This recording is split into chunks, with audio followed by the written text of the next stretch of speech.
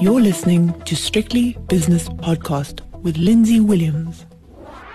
It's Wednesday, so it's time for Wayne on Wednesday with Wayne McCurry, who's a portfolio manager at FNB Wealth and Investment in Johannesburg. Wayne, I don't really know what to say anymore about what's going on. You've got the South African Reserve Bank indulging themselves in quantitative easing, which I must say was absolutely necessary because of the vacuum there was in the bond market. And I know you tweeted about that, so maybe we should start there. Yeah, look, there was total chaos and panic in the bond market over the last 4 or 5 trading days. I mean, the bond yields in the last week went up 4%.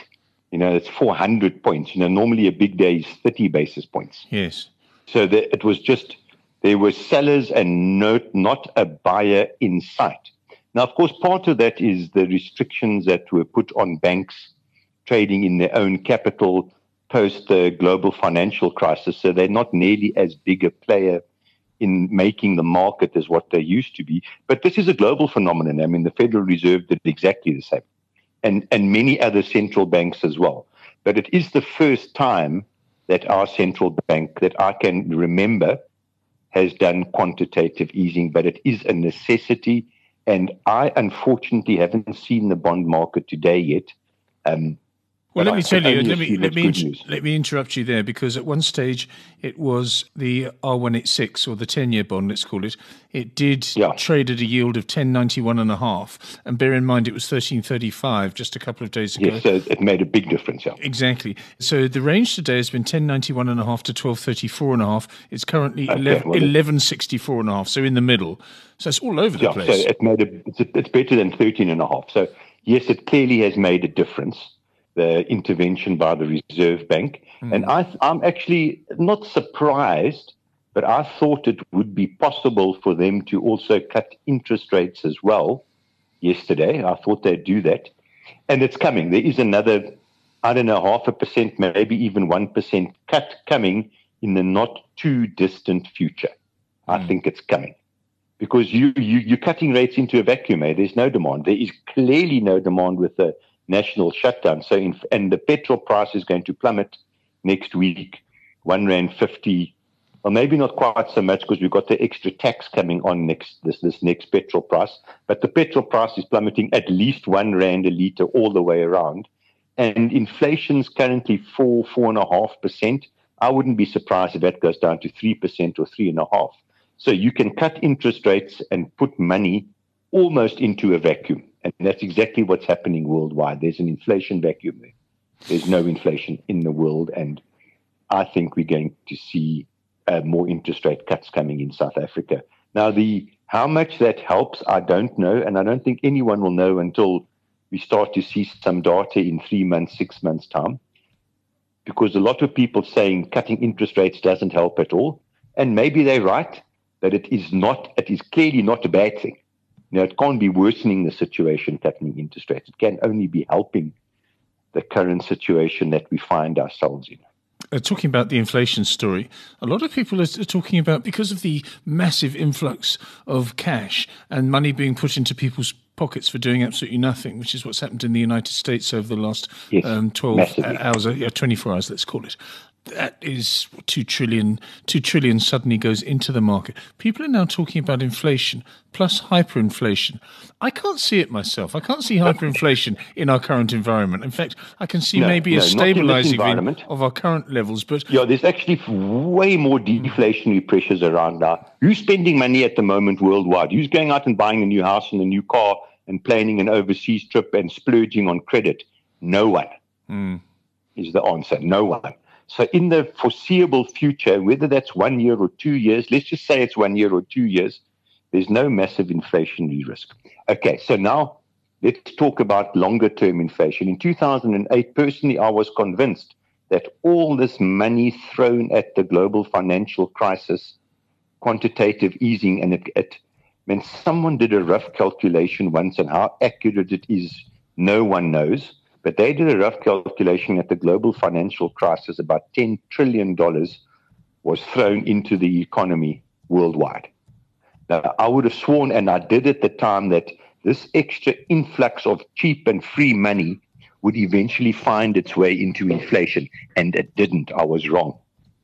So I cannot see this extra, either in South Africa or overseas, ending up in hyperinflation in the medium term. I just cannot see it. People were scared, not so much in South Africa, but they were scared in South Africa, but for completely different reasons. But people were so scared with the destruction, essentially, of the housing market in America post-2008. There's been no consumer splurge on credit at all. And now with this COVID thing, it's not going to make people more confident to spend money. It might even make them, in the medium term, less confident to spend money because, confidence has been shaken. I cannot see this ending up in inflation. But in our investment horizon, so let's say an investment horizon is 1 to 2 years. Yeah. In our investment horizon, deflation is significantly more of a threat than inflation. You can just put inflation away to the side for the next year or two. There's no threat of hyperinflation at all. I mean, we might end up with a problem later on, as we have found out now, that all of this extra and free money just pushed up the asset prices, pushed up the stock market. Yes. So there might be inflation in the stock market in 2 years' time because this free money, when things settle, then you just think about this scenario, when things settle, and we can debate forever when things settle, but when things return to some form of normality, you're an investor. You look at the American bond market, you could earn 1%. You look at the cash market, you earn point nothing. Yeah. And the share market's fallen 40%. And even though the dividends might take a complete hiding for 6 months or a year, once normality returns, dividends will return, and you're buying it at a 3%, 4% dividend yield. In our market, you're buying at a 6% dividend yield. Guess where the money's going? Go on. That's going into the stock market. Well, it has. So we might end up in 5 years' time with inflation, but asset inflation, not consumer inflation. Yes, which is, of course, the divergence between Main Street and Wall Street, which has been the argument for so long now. And I think that's why these people that have made so much money from Wall Street are feeling slightly guilty and giving $1 billion here and R1 billion there and $100 million here, because they just think they've got so much money and it's probably tax efficient for them. Yeah, Wall Street and Main Street have become so far apart that, in fact, the furthest apart they have in history. It is. Now, I'm not sure about that, Lindsay, because if you look at pure valuations, and then let's look at valuations just in isolation. So let's just take the roughest thing that's ever been devised for a valuation, the price-earnings ratio. Yes. And just compare the American price-earnings ratio before the crack compared to previous overvalued peaks. It was significantly lower than previous overvaluations. The market was expensive, it was overvalued, but it wasn't overvalued nearly to the same extent as what it has been prior to previous corrections. Second point is, I think the best way to value the stock market is to look at the valuation of the market versus prevailing interest rates. In America, the long bond before the crack even was nothing. It was 1.6%. So the valuation of the American stock market versus the long bond was actually very reasonably valued. And our stock market, no one can make an argument that our market was overvalued. Our market in total was actually quite reasonably valued, if not a little bit cheap. So I'm not sure that the statement that there was massive asset overvaluation prior to this crisis is correct. I don't think it's correct. I think the American market was expensive, but not nearly as high as previous peaks. And our market, quite frankly, was just fair value or even cheap. So the mere fact that the market's fallen 40% is because there's going to be a crash in earnings. Earnings are going to disappear. And you've seen now on our stock market, virtually every second SENS statement is either cancelling the dividend or withdrawing the dividend that's either been declared, or withdrawing the previous guidance that the companies have given for earnings, or just telling you, listen, it's so catastrophic out there, we can't even give you guidance as to what we think earnings are going to do. So earnings are going to disappear like the morning mist for the next 6 months. Yes, and that's one of the reasons why the markets collapse. Okay, but this is the $64,000 question here now, Wayne McCurry, and put your thinking hat on here and use all your experience. Has the market, or did the market 2 days ago, have this fully discounted? Or is there more to come when the results come out, when the trading statements come out, when the guidances come out, and when more dividends are cut? Do you think it goes further, or everyone says, well, we knew that, we understood that, that's why we've sold off 35, 40%, whatever it is? Yeah. Tell me your thoughts. Okay, I can't give an answer to that because I just don't know, but I can give maybe some guidance. The market will turn up when the virus comes under control or there's a cure. When there's light at the end of the tunnel on the virus, the market will turn up. It won't wait for the earnings reports. It won't even wait for that because it knows if there's resolution on the virus and the outbreak and the pandemic, in 6 months' time, things will be back to some format of normality. Now, I don't think it'll go through a previous peak that it did. I think it will take a while to do that, but it can recoup 60% or 80% of these losses in a relatively short time period, and then not wait for earnings to come through to confirm how bad it was. Even if earnings disappear for 6 months, that's 6 months of infinity in the stock market valuation. And it carries weight because it's the first 6 months of that net present value calculation into infinity of profits. So it will have an effect, a lasting effect on the level. So in other words, we might not go through previous highs for 2 years, 5 years, 4 years, whatever the case is, but a significant proportion of these losses will be reversed very quickly once we've got resolution on the virus.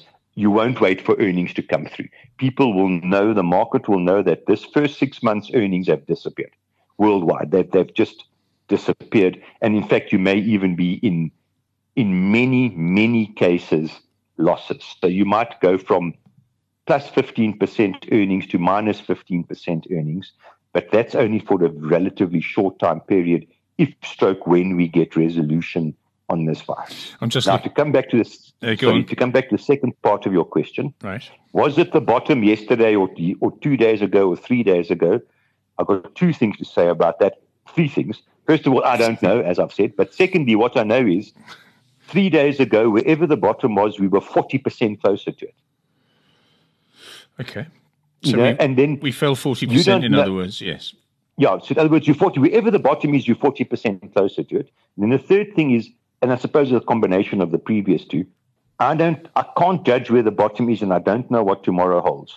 All that I do know is the stock market 2 or 3 days ago was at an incredibly reasonable, good, cheap valuation level. It could have got cheaper. The market can fall another 20%. I've got no clue. Then it just becomes 20% cheaper. And when markets have got to these cheap, reasonable valuation levels in the past, in 5 years' time, 3 years' time, you are happy to have bought shares at that stage when the markets are reasonably valued, even if you might be buying too soon or too late. I don't know. The market might have turned last night. I've got no clue. But I do know that our share market and global share markets at these valuation levels are very reasonable, reasonably priced based on one fundamental. If you buy now, you must truly believe that some form of normality is going to return to the world's economy in 6 months or 1 year's time. If you don't believe that, don't buy the market because then it ain't cheap. The one thing I would say, if you're going to buy the market, and this doesn't constitute a recommendation, just look at big companies, look at balance sheets, look at management, look at track records. You can't go out and buy. I mean, I'm not being nasty about Brait, but I saw it a couple of days ago. There's something like R3.50, R3.60 when it was 170. That's not quality. Yeah, that is just that's not quality. It's casino. I'm not singling them out. But Brait has destroyed itself on New Look. It destroyed itself. It sold Pepkor and it bought New Look. The other companies aren't bad. Okay, I know the gym companies are taking massive strain in this environment, but they're not alone in that. The airline companies, blah, blah, blah, are also taking massive strain. But Brait killed itself on New Look because the other businesses, the gym business is okay. The food business in South Africa, I always get mixed up whether that's Premier or Pioneer, but I think it's Premier. The food business in South Africa is actually quite a good business, which actually, surprisingly enough, should do reasonably well in this environment. The Iceland Foods, it's a little bit boring, but it's not a bad business. But they kill themselves on New Look. And we've seen this on many, many prior occasions. when you think about it, people overpaying. When African Bank bought Ellerines, they killed themselves. They overpaid at the top. When the private equity guys, Bain, bought Edgar's, they killed themselves. They bought at the top. Luckily enough, a few other examples. It hasn't killed the company, but it's massively negatively affected it. Famous Brands, Woolworths, just to name a few. And the mistake that these companies make, and I know this so well in investments, being successful is almost as dangerous as being unsuccessful, because when you're successful in 2 or 3 things, you think you're the king. You think you know what you're doing. You think you're untouchable. You're bulletproof.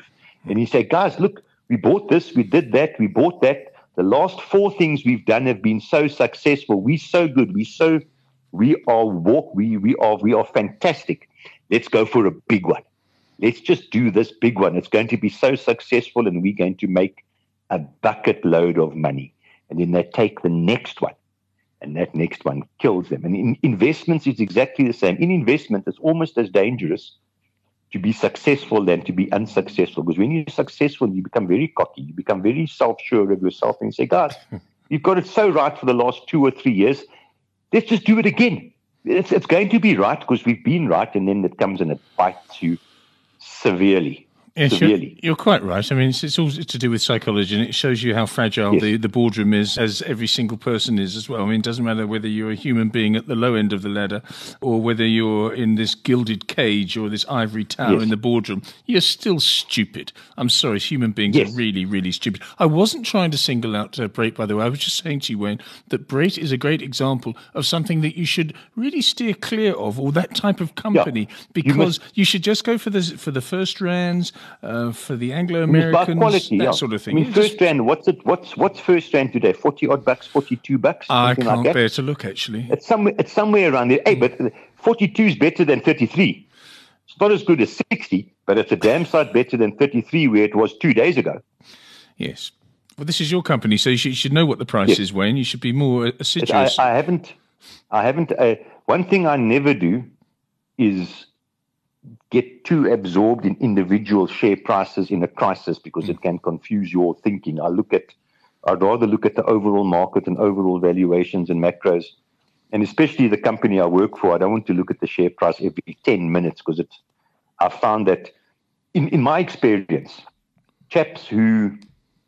asset managers who are fixated by individual share prices and not looking at the bigger picture and stuff like that, tend to become too focused and actually, quite frankly, start thinking too much about individual companies rather than the overall market. And of course, I'm not an individual share analyst. I am more of a macro economist type of creature, whatever you want.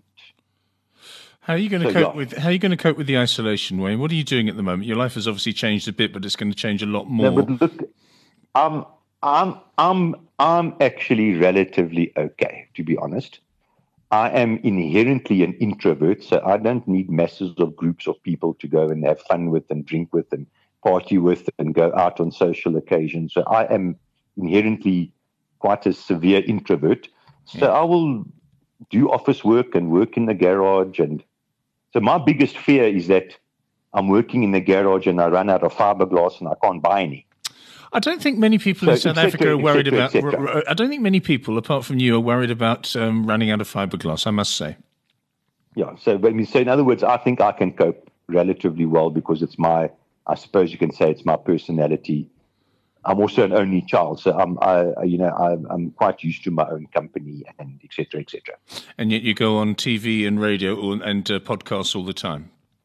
Yeah, but as I've said, my son, you also just started doing some presentations on radio and TV and all of that. I said to him, it's only difficult the first 600 times. After that, it's easy. So in other words, me being an introvert doesn't affect my ability to talk in front of crowds and that. I was terrified when I initially started, terrified, out of my wits, terrified. But I'm fairly used to it by now. I'm exactly the same. The reason people say, well, you're an extrovert. I say, no, I'm talking to a microphone. I'm talking to a camera. If you put me in a dinner party situation, I fall in a heap. Yeah, I'm useless. In fact, this is going totally off subject here, but I've developed a whole little mechanism of coping with cocktail. Let's call it cocktail parties. Please tell me your mechanism. I'll walk around and keep moving and look interested in all the various groups that are talking about things. And I don't just stand in the corner looking as though I'm not talking to anyone. I walk around, but I don't talk to anyone. And you learn sort of coping mechanisms too. Because I find the cocktail party stroke dinner party situation, unless you're with two good friends or family, it's terrifying. I actually find it terrifying. It's completely utterly terrifying to me. So anyway, let's talk about investment. All right, yeah, well, we've done it. We've done it. You've given us your base case, and when I've asked you a question, you've said 3 points, and each time the first point has been, I don't know. What do you do now? Well, no one knows the future. No, we don't. But what are you doing now? Tell me what you're doing now. The market's cheap. You buy. You buy. Yes. And what do you buy? We're bringing money back from overseas. Taking money off because the rand's overvalued. It might go weaker, undervalued. It might go weaker, but at these levels, the rand is quite a bit weaker than what we think is fair value. And we know that if we write that the world will return to normality, the rand will eventually return to its fair valuation. Call it 15 rand, 15.50, but at 17 plus, bringing some money back. Not everything.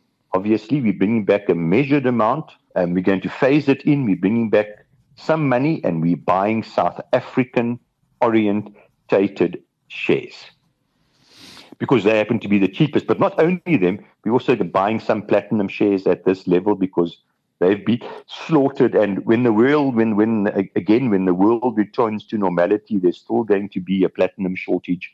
And Anglo Platinum is still going to take 80 days to fix up their thing that blew up. So there's a fundamental shortage of palladium and et cetera, and those prices should recover, and we should be okay in this. So that's what we're buying. But we're buying quite a few shares, not just one or two. We're actually buying quite a few. Wayne, thanks so much for your analysis this evening. Very good luck with the supply of fiberglass. Well done on the fact that there's no dinner parties and no cocktail parties coming up for you to endure, and nor for me. Wayne McCurry is a portfolio manager at FNB Wealth and Investment, and that was Wayne on Wednesday. The views and opinions expressed in these podcasts are those of Lindsay Williams and various contributors and do not reflect the policy, position or opinion of any other agency, organisation, employer or company associated with strictlybusinesspodcast.com. Assumptions made on the analyses are not reflective of the position of any other entity other than the speaker or the author. And since we are critically thinking human beings, these views are always subject to change, revision and rethinking at any time. Please do not hold us to them in perpetuity. Visit strictlybusinesspodcast.com and subscribe to receive exclusive content straight to your inbox.